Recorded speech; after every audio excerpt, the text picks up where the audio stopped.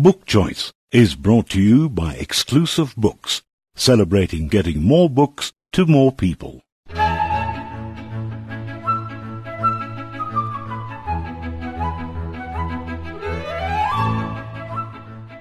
It's April and we're between seasons, with winter heading our way soon. And if you're in between books too, you've come to the right place. Welcome to Book Choice on Fine Music Radio, with me, your host, Paige Nick, sponsored by Exclusive Books. We have an hour ahead with some great book reviews and awesome author interviews to help you decide what to read next. Beryl Eichenberger starts us off. William Boyd recently brought out a huge new read, which has had readers going crazy over it. It's called The Romantic. What did you think of it, Beryl? I'm a great William Boyd fan. Reading the author's note gives a sense of the background to a story. In William Boyd's The Romantic, that note is right up front. It gives the impression that we're going to be introduced to a biography of one Cashel Greville Ross, 1799 to 1882, based on material that came into the author's possession some years ago. Around 100 pages of handwritten reminiscences, dated December 1881, along with tied bundles of letters received, drafts of letters sent, some little sketches, maps and plans, some photographs, some published books filled with notes and marginalia, some small paintings, etchings and silhouettes, scattered papers and a few objects. You'd be forgiven for thinking you are about to meet a little-known, real-life person. So prepare to be destabilized, because Boyd's talent is in the crafting of characters so utterly believable that you're duped into thinking this is a genuine person. Master of the whole life genre, his enormously fertile imagination creates these characters that demand to be flesh and blood. He enriches this world of fiction, and the addition of footnotes, which you will read, plans and sketches, takes the biography forward with deliberate pace. But, a word of warning, do not rush to Google for verification.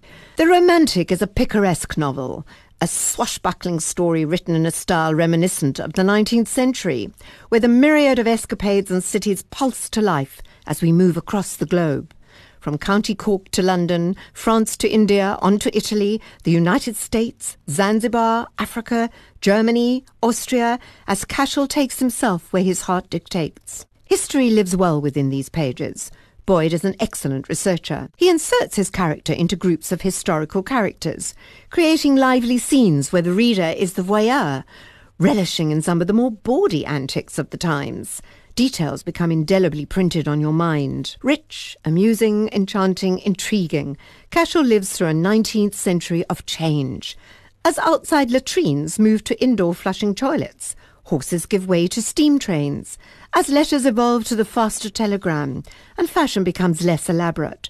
We follow his highs and lows, fortunes and misfortunes, and romantic liaisons, as he reinvents himself to suit his current situation. I was reminded of one man in his time plays many parts, and our Cashel certainly does that.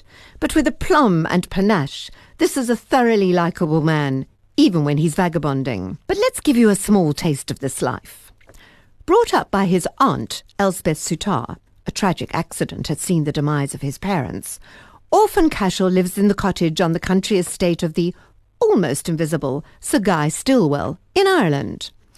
As governess to Sir Guy's two daughters, Cashel also receives an excellent education, but is still part of the hired help as society dictated. When the girls' education is complete, they move to Oxford. Elspeth instructs him on the new circumstances. He will be Cashel Ross. Elspeth will be his mother, and will be known as Mrs. Pelham Ross. And she's pregnant. Mr. Pelham Ross, who would visit between his business trips abroad, is to be addressed as father when he visits. The young Cashel takes this calmly, but when he discovers that Ross is actually his father, Sir Guy, all this subterfuge is hard to digest. His life has been founded on lies, and so his adventure begins. He lies himself into the army as a drummer boy at 15 and is injured at Waterloo, which holds some weight in his future activities. He is shipped out from his tenure in India and moves through Europe to Italy. He finds friendship with Shelley and Byron in Pisa, only to discover that Byron is a terrible snob. But it is the lovely Raffaella in Ravenna who captures his heart, and for more than 50 years their paths intermittently cross, his love never diminishing. While not rich, he is that chameleon man who moves with ease through the class system, taking on the roles of soldier, author, felon, farmer, father and lover as the years roll on. In an interview, Boyd says he uses this genre to show how powerful fiction can be, to push it into the realm of real, and maintains the best way of explaining human predicament is in a novel. I would agree. The Romantic by William Boyd is published by Penguin Viking. Beverly Rose Miller is up next, bringing a little bit of Karoo magic. This month, Beverly has 3 wonderful sounding books to share with us. Karoo Roads 1, Karoo Roads 2, and Karoo Roads 3 by Julian du Toit and Chris Murray. Falling in love with the Karoo may be a baffling notion to those who have only experienced it from the inside of a car during the long, dreary trek between Johannesburg and Cape Town. For that endless stretch of tarmac deadens the natural mystery of this ancient hidden world.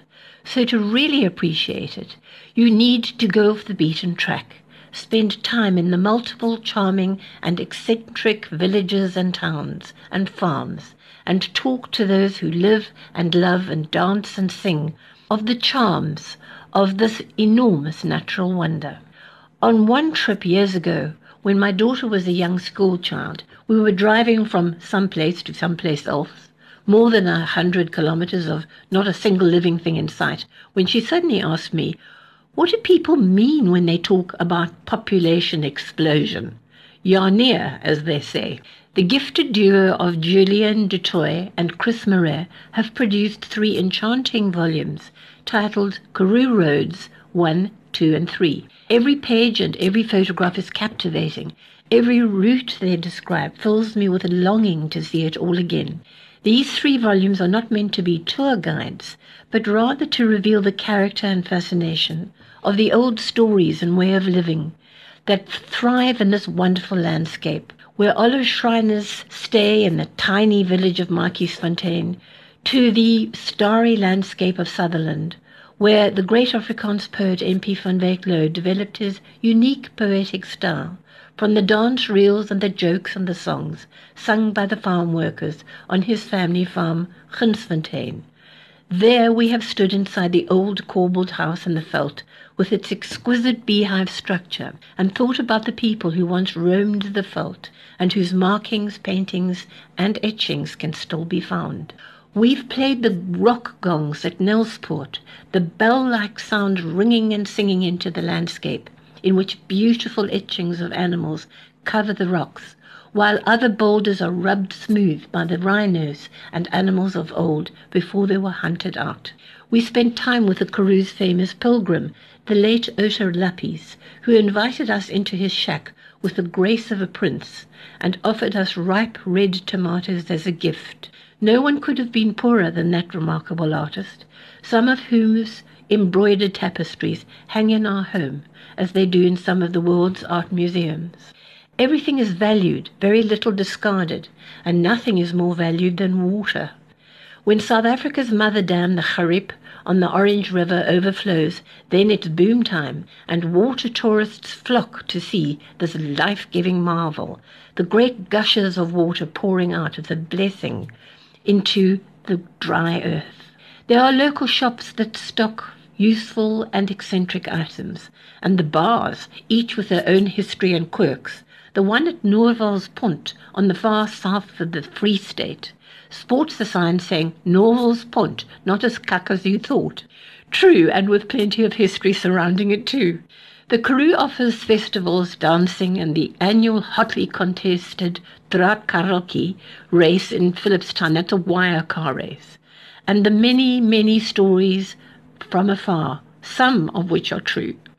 The gift of waking up in the early dawn to see the long light flood across the silent, still Karoo, the sky pinkening in preparation for the day, or to lie on a stoop next to a herd of fat merino sheep and gaze at the clear, starry sky is priceless. These books, Karoo Roads, will open a new world for you. Buy them and visit as many of its wonders as you can.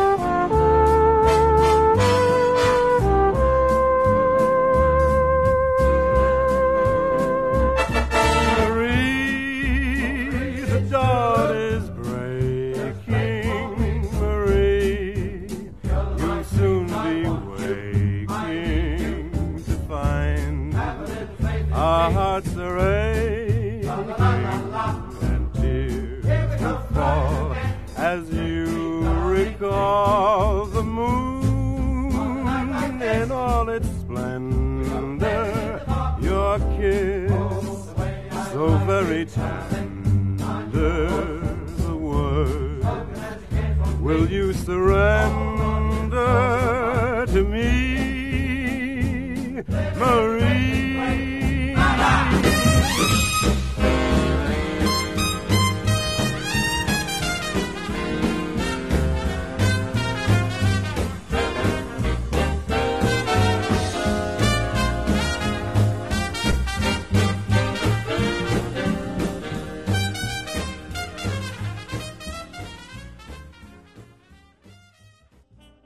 We have two very charming guest reviews up next. Jessie Flash is 13 years old and she's in grade 7 at Grove Primary School. Welcome to the show for the first time, Jessie. Tell us what you've been reading. The book I read is called Cruel Illusions, written by Margie Fuston. At the moment, I'm really enjoying horror and fantasy books, so this got me intrigued immediately. This story is about Ava, a young woman who has spent the last few years in foster homes after her mother was killed by vampires, though only she believes that.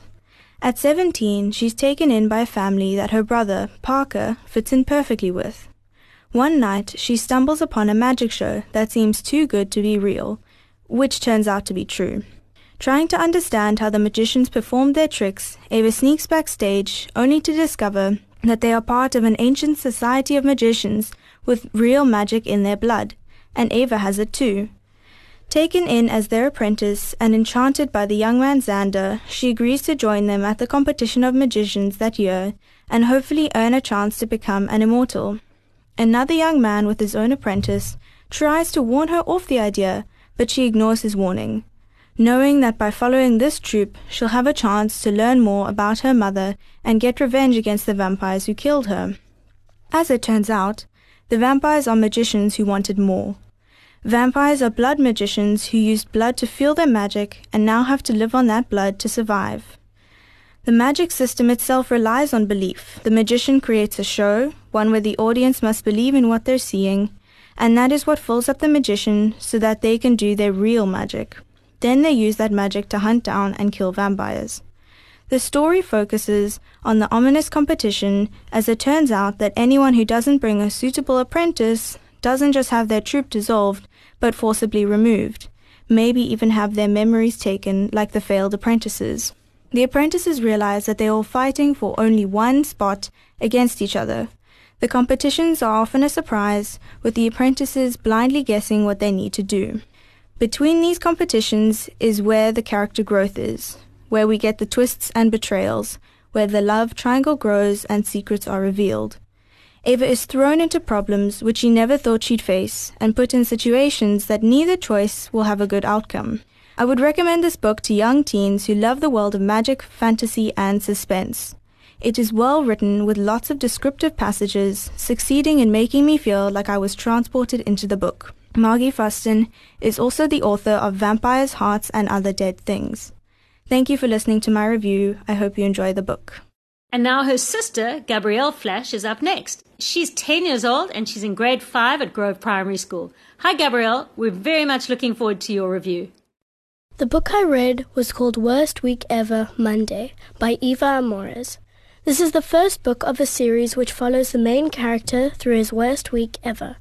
The book is about Justin, who's 12 years old. He moves to his dad's house and the worst things start happening to him. I mean, his mom marries a guy who he thinks is Count Dracula, and his dad drives a giant toilet, which is super embarrassing for him. So what could be worse?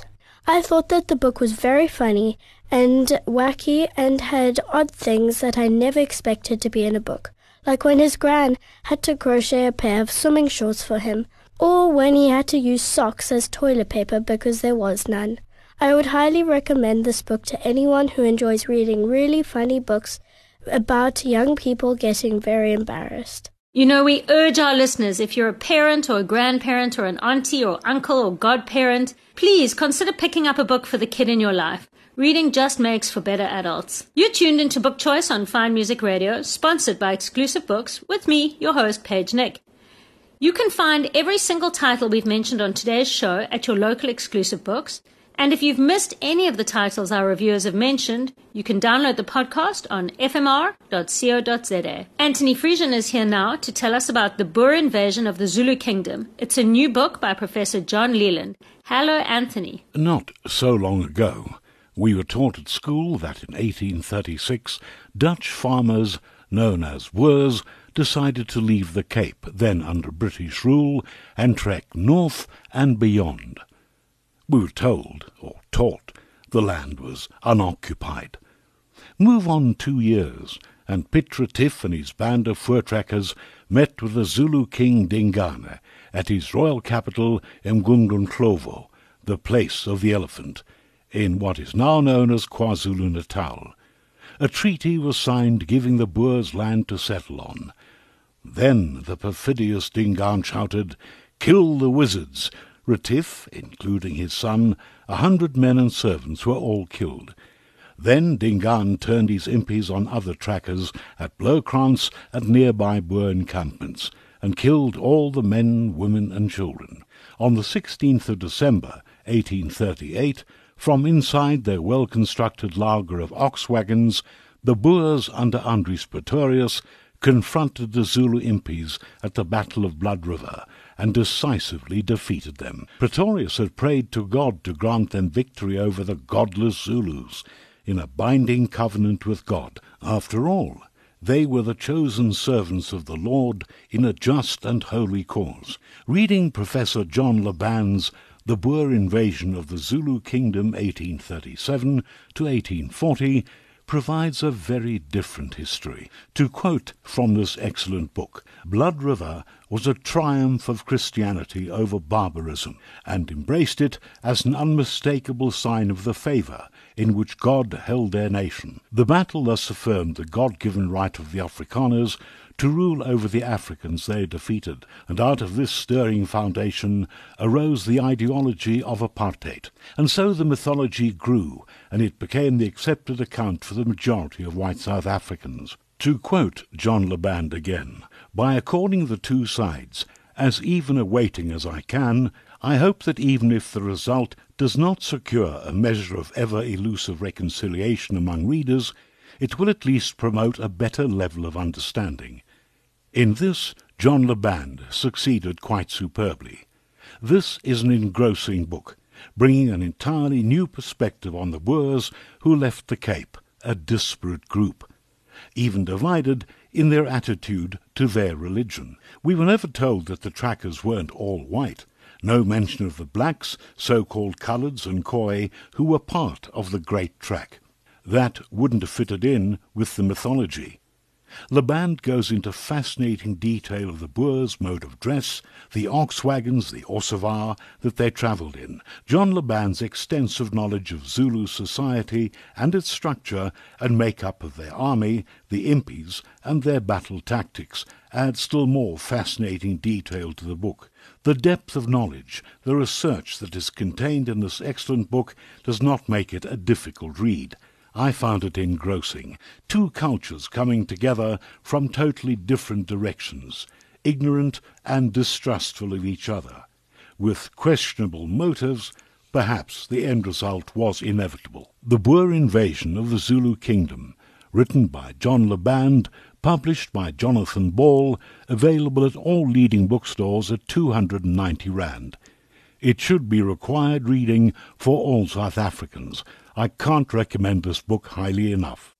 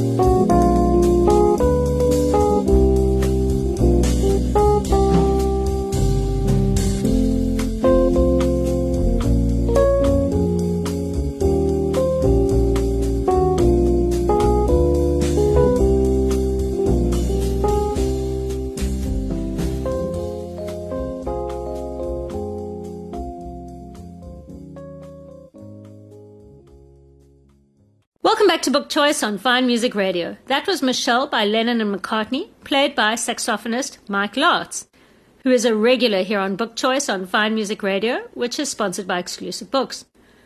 I'm sure you know this by now, but all the music on our show is selected and compiled by Dave Wood and Rick Everett. So we send our greatest musical thanks to you guys. The show wouldn't be the same without your incredible musical ear. We have 3 massive author interviews coming up next. The first is with South African icon Aviva Pelham, and she's chatting to Philip Todrus about her new memoir. Aviva, we're really honored and excited to have you on the show. Aviva Pelham, My Musical Odyssey. That's quite a title, Aviva, and you're going to have to tell us a little bit more about this incredible odyssey. And I know you started about 71, but maybe you want to go back even before that and your ambition to be on the stage and to be a singer? I actually didn't have great ambition, but what I did have was musicality coming out of every single cell of my body, which is not surprising if you knew my parents, and I know you did. They were both very musical, and our home was full of music. My 2 sisters and I took music lessons, and there was always singing in harmony. So from the start, there was this ingredient which I thought was as important as food and sleep. And this continued right the way through my adolescence with the privilege of being given lessons in instruments and drama. And I felt I wanted to carry that on as I finished school. And the book certainly proves that. And what I want to say about the book is it's not just a biography. It's a wonderful collection to dip into. This is not a book that you just read. It's a book you go back to and forwards to and pick up the pieces along the way. Magnificent photos. And just congratulations to you for keeping all these incredible records. I wasn't sure what I was keeping them for, and my wonderful husband, Paul, kept saying to me, "Did you cut the crit out? Did you cut the photo out?" And I kept saying, "But what for?" And look, it did actually help, because I often could dip back in and find some information. And eventually, basically what this is just one huge scrapbook. I had 62 and I've now narrowed it down to this one. I really wanted to pay tribute to the people, the artists that I worked with. And when I say artists, I don't only mean singers. I mean designers, directors, crew, costume, lighting, so many important people without whom theatre just doesn't happen, and I hope I've been able to shine a light on their talents. That's very important to me, because I think, yes, you're there to create the magic, and that's what people need to go away with. But behind that magic, there are incredible people that do make it happen. Certainly. Now, tell me a bit about some, perhaps the highlights, because I don't know where to begin. So maybe there were 1 or 2 or 3 maximum that you can just say, well, those were very special times in my life. And you do take us through the highlights, and there have been a couple of lowlights, Sure. which have moved you in certain directions. Sure. Really, it's difficult to define the highlights. I'll tell you what will always be one of the most special things in my life, and that is listening to an orchestra warming up. Now, how many of those have I had the privilege to hear? I remember the very first time. It was at College of Music, and I was only a second-year student, and so grateful to be asked to sing. It was Pierre de Groot who was conducting the UCT orchestra. I nearly died of joy. I can't explain the terror, the thrill, the responsibility, but hearing an orchestra and knowing you're going to be singing with them, especially because each and every single human being playing in that orchestra has a talent, a rare, unique talent, and they are playing on an instrument that is unique. And it's all very cosmopolitan, and for me, it's a mini world. So every single time, and there have actually been thousands, but one of the special ones was the New Year's Eves that they used to have here at Artscape. They were so fantastic. 1 year was opera and 1 year was ballet, and I think we have to reintroduce it, because it was a happening of note for the audience and for the performers. That really was so very, very special. Then, of course, I had the honor of portraying my mother in the one-woman show Santa's Story. And I have some highlights from there, particularly the evening that I played in her birth town, which was Hurt or Knapsack. They in the same sort of area. And the people who came to that performance really just changed my life. Their attitude, their wonderful connections that we had afterwards, because music truly is the international communicator, and it doesn't matter what has happened before and what our differences are. Because when music happens and we each experience it in our own unique way, somewhere there is a connection that there are no words for. You are certainly connecting. Santa's story was, for me, one of the most moving things I have seen, and I can still get goosebumps thinking about it. So a very special tribute to your mother, whom I also knew very well, and the two of you performing together. Remember? I've got to admit, 10 years of working with you in a very wonderful way, recreating an interest in Yiddish song. Wonderful. And again, I think you've also had the spirit of wanting to go into areas that perhaps people are not as familiar with, and reimagining that for other people. I love to do that because the tool, the magic link, is music. And so if that is the, for want of a better word, product, if that is what I work with, it's such a gift for me, because half the challenges are over.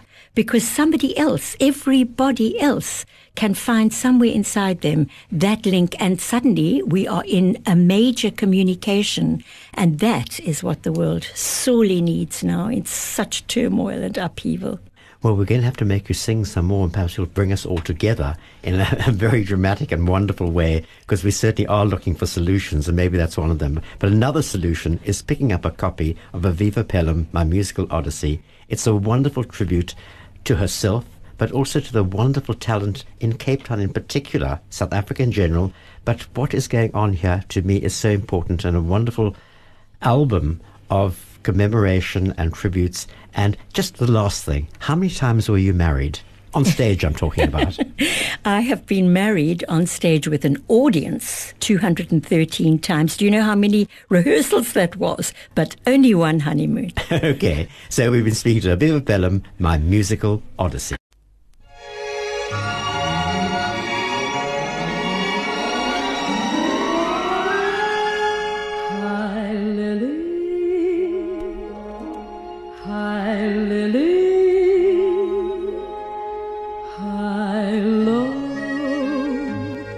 A song of love is a sad song. Hi lily, hi lily, hi lo. A song of love is a song of woe. Don't ask me how I know. A song of love is a sad song, for I have loved and it's so.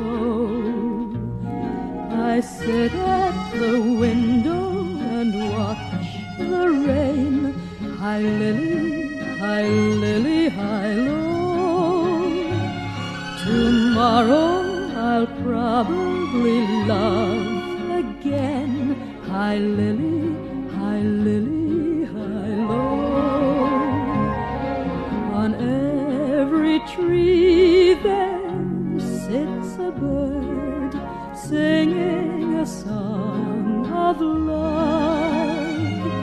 On every tree there sits a bird, and everyone I ever heard could break my heart without a word, singing a song of love.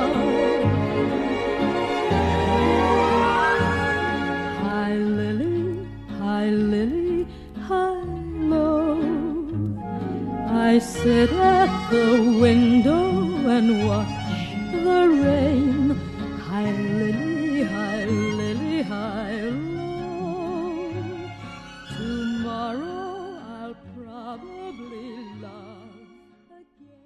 That was Hi Lily, Hi Lo, sung by Eve Boswell. And you're still tuned into Book Choice on Fine Music Radio, sponsored by Exclusive Books.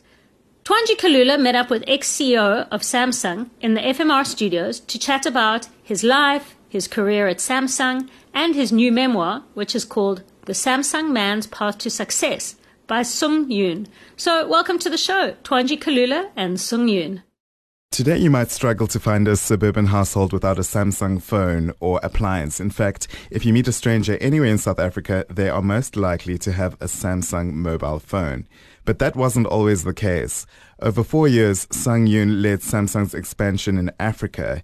He's back in the country to promote his memoir, The Samsung Man's Path to Success. Thank you so much for joining us. Thank you for having me.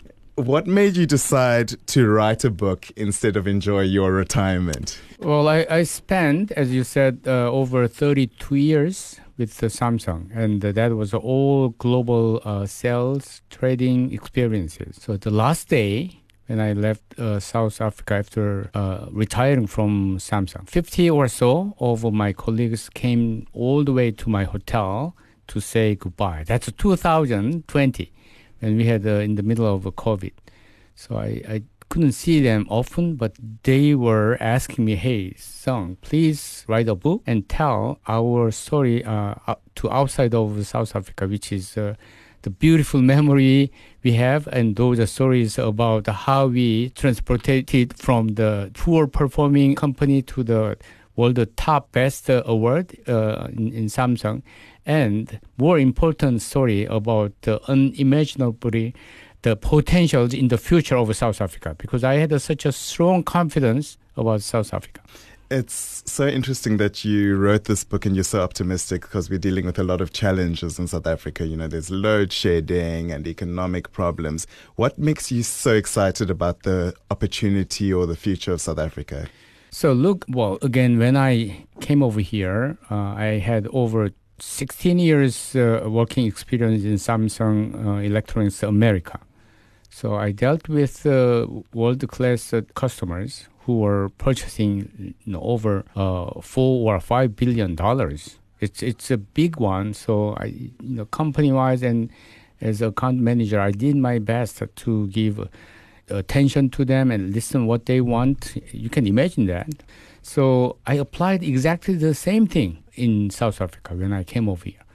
Regardless how big or small amount of business we had, I applied exactly the same global, best strategic partnership way. So what I found is the team over here in Samsung South Africa, when they were understood, if I share all the goals and target clearly and what should be our strategy over and over, their performance was very good. And actually the global top tier performance, I'm not kidding. The only thing I realized is they need to be exposed to more of the systemized operating process and understand how we can do that strategy. Then they have a really good performance. So that's why from the beginning when I started, I realized, hey, these guys are, smart, and they, especially young generation from the college, they didn't have experience, but they understood immediately when I explained to them and shared the new things. So that's why I have a confidence. And as you said, we have a load shedding many issues. I have a confidence because I'm doing some contribution for the energy solution in between South Africa and Korea. And one of the things that I really liked about the book is that you share a lot of lessons and a lot of your failures along the way and a lot of the struggles. Not everybody is going to be a big Samsung leader or the leader of a big company, but the lessons are so relatable. What were you hoping readers would take away when you wrote the book? What did you want to share? Yeah, actually, the title is Samsung Man's Path to Success. But I have a slight over 100 episodes, real episode. That's all about the challenges, failures at the beginning. And in the middle of the process, more challenges. So that should be Samsung Man's Path to Overcome Failures.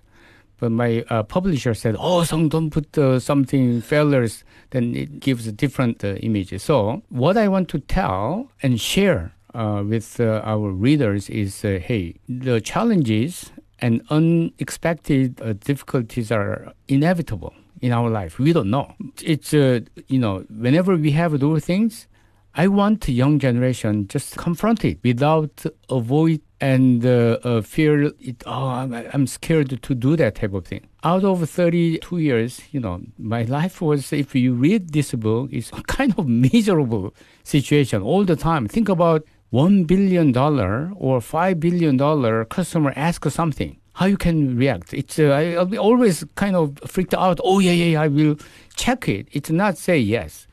So that's what I did, and I realized by confronting those challenges, there is a lot of learnings which I wanted to share with our readers.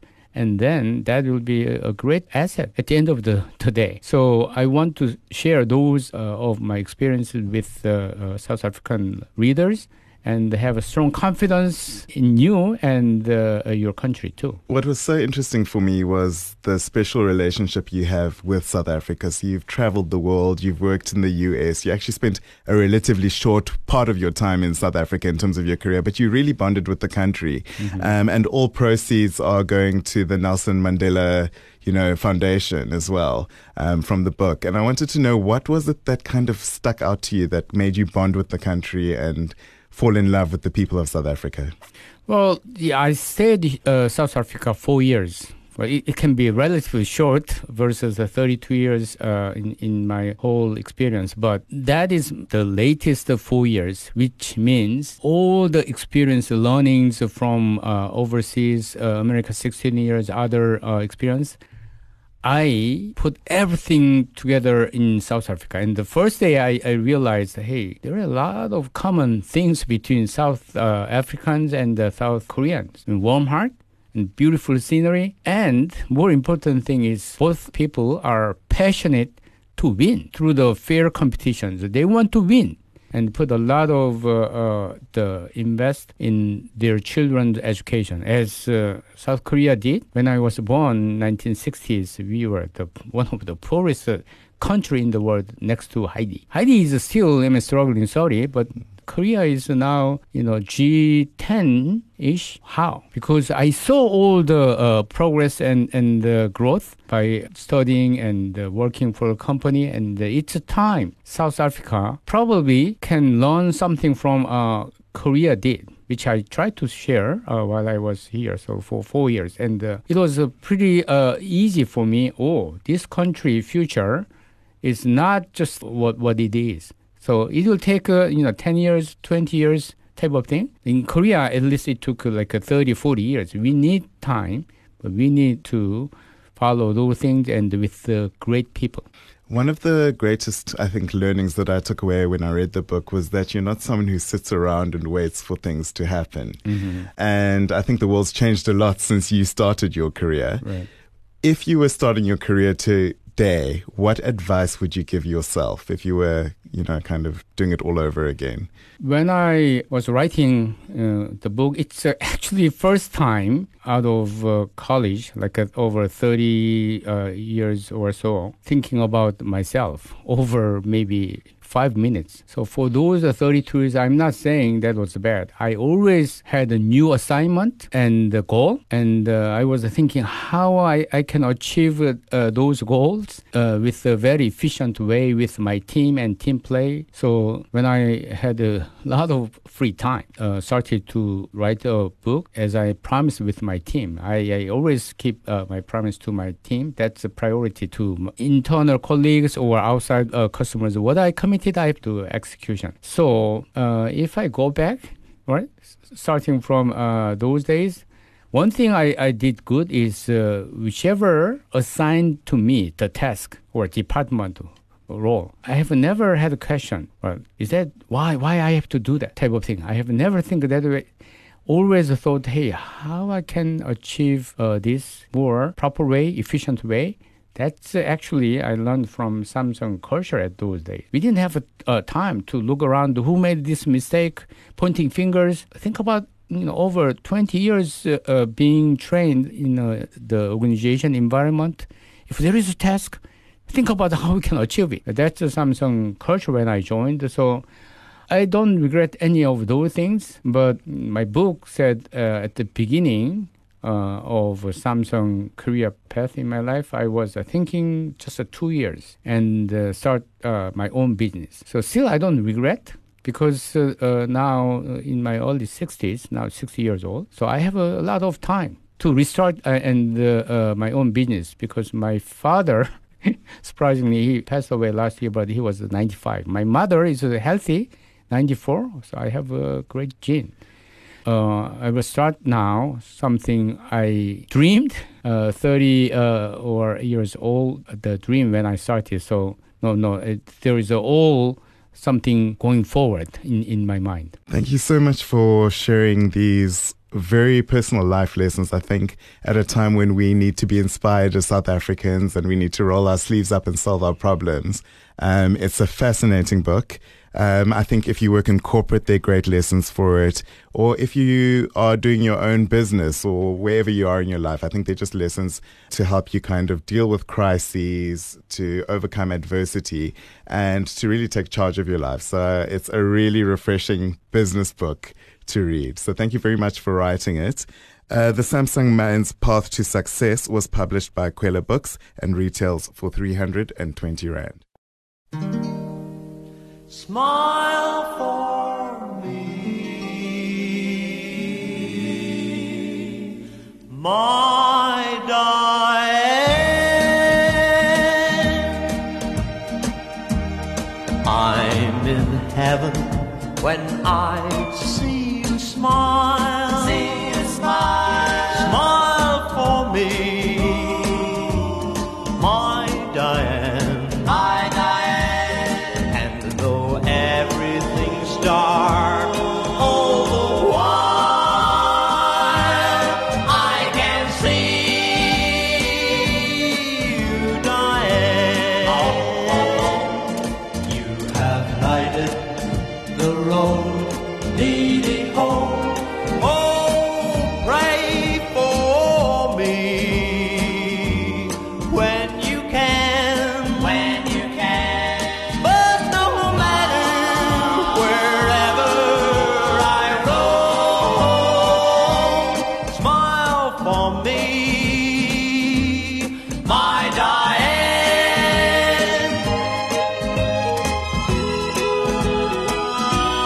I'm in heaven when I see you smile. See you smile. Smile for me, my Diane. My Diane. And though everything's dark all the while, I can see you, Diane. You have lighted the road leading home. That was Diane, sung by the Bachelors, on Book Choice on Fine Music Radio, sponsored by Exclusive Books, with me, your host as always, Paige Nick. We round off the show with a massive coup of an interview. A few weeks ago, international best-selling author Simon Sebag Montefiore was in the country to take part in the Jewish Literary Festival. Mark Falconer took some time out to chat to the author. Now, Mark Falconer has been a teacher throughout his professional life. Among many other things, he's taught literature to high school and university undergrads. We're very, very honored to have you both in the studio today. And a big FMR welcome to both Mark Falconer and Simon Sebag Montefiore. Simon Sebag Montefiore, welcome to Book Choice, Fine Music Radio. It's really lovely to have you here. Great. Well, it's lovely to be here. Great to be in South Africa. Great to be on this station and on your show. Thank you. I wish it was my show, but it's not. And unfortunately, we've only got 10 minutes or so to talk about it. It's a lot to talk about. A lot to talk about. 950,000 years of human history.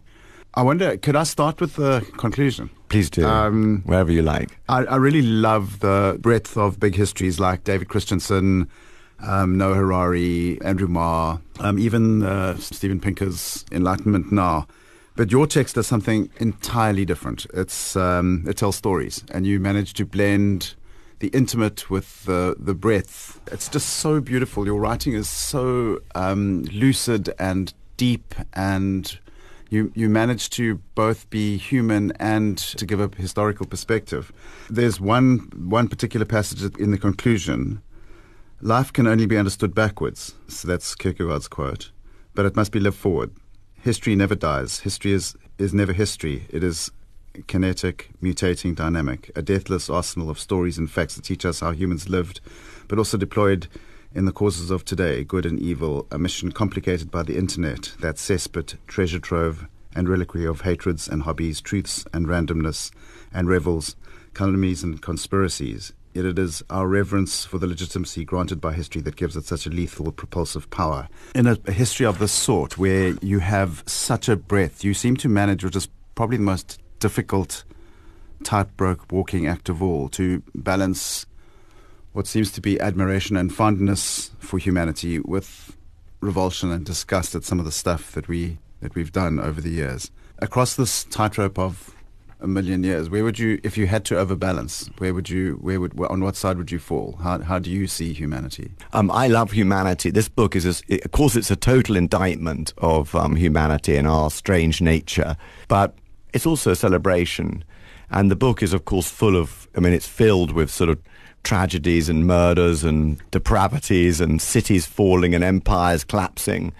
But it's also full of poetry and love and writing and great quotations and songs. So I sort of think of it as both. And in the end, I sort of come down on the side of optimism in that conclusion. But, the idea of this book is, it's just to have the breadth and the breadth and depth and global nature of a world history, but also the intimacy, the juice, the grit of biography. And that was the sort of massive challenge that I was trying to pull off here. One of your previous interviews asked you what's next, and you said you were going to do something smaller. Yeah. I suppose, it would be difficult to do anything bigger, really. Yeah, there is nothing bigger. In fact, I'm going to be recovering from this for some time. So don't hold your breath. I was struck by many of the untold stories. There were clearly times when I got the feeling that you wanted to say something, but actually it was already big enough and you'd said as much as you needed to say to link that particular story. Is there anything that you'd want to come back to? Any stories that you thought, now that is something that I haven't come across before? I mean, lots of stories I wanted to tell more about and lots of people I wanted to tell more about.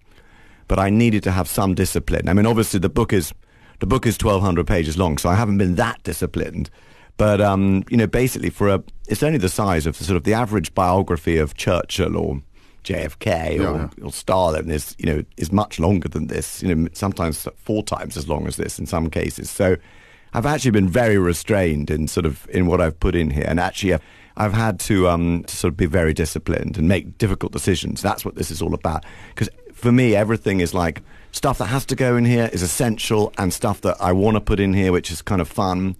And once those have both, and then stuff that is essential for the narrative to work. And the way it's written is a kind of interwoven. It's one single narrative history from the Stone Age to the Drone Age, as it were, all linked together and in one narrative, even involving places like America, the Americas and Australia that sort of aren't directly linked to the rest of the world for long periods. There were some areas that really kind of were outstanding in what you were, your relationship with Persia, for example, is I've never read anything that has been told with such fondness and such insight and such admiration. One of the themes that also seems to come up is the theme of literature and art generally. For example, the Murasaki. Yeah, those would be wonderful stories to tell. Yeah, I mean, I think the thing is, first of all, I wanted this to be a completely fresh history.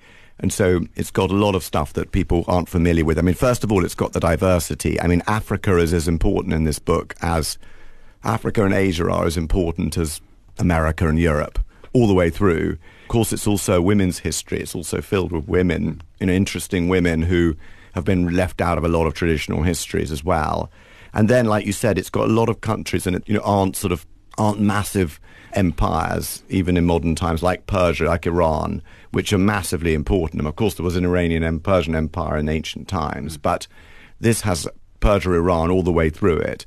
And one of the things I wanted to do with this is not just have a kind of victor's history where it's just about the British Empire, the Russian Empire, and America and the United States, but it's also got lots of countries that you might not know so much about, like Haiti or Hawaii or Albania or Cambodia, for example, So just to be honest, it's just been such fun writing it, such an adventure, and but also a sort of nightmare. I mean, I didn't really sleep for about 3 years writing this book, as you can imagine, because every time I was going to sleep, I thought, oh my God, I've got to get, I've forgotten to cover Mozambique enough, I've got to go back and read up about the, Frelimo or whatever, and I've got to do the research, and because I've got to do it in the morning, because if I don't get this written tomorrow, I won't make my sort of schedule, because I had to get it done.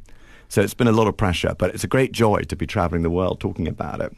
Better than writing it, I can tell you. Your writing is it's so dense.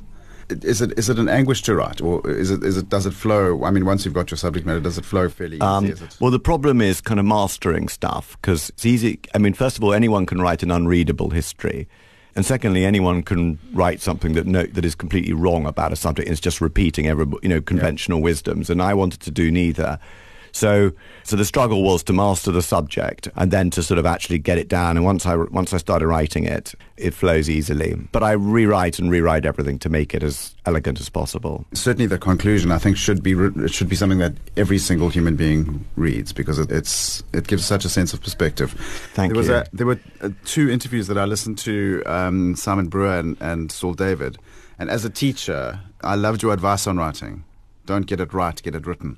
Yes, I mean that's the key to writing, is like you can't edit something if it doesn't exist. Get it down. That's my advice to all prospective writers. As a teacher, you speak of the dark matter of history, which is a really wonderful, wonderful quote. What would you say to a class of school leavers now, if you had to try and condense the wisdom that you've got from all of this thinking and writing and refining? I think in the dark matter of history, you've just got to judge people not by any of the ideologies that try and impose a view on history, but just judge people by the way they treat other people, whatever their colour, whatever their race, whatever their identity. My basic rule in this book has been like everyone counts or no one counts. Whether it's Europeans oppressing people of colour in Africa, for example, or whether it's other Africans oppressing other Africans.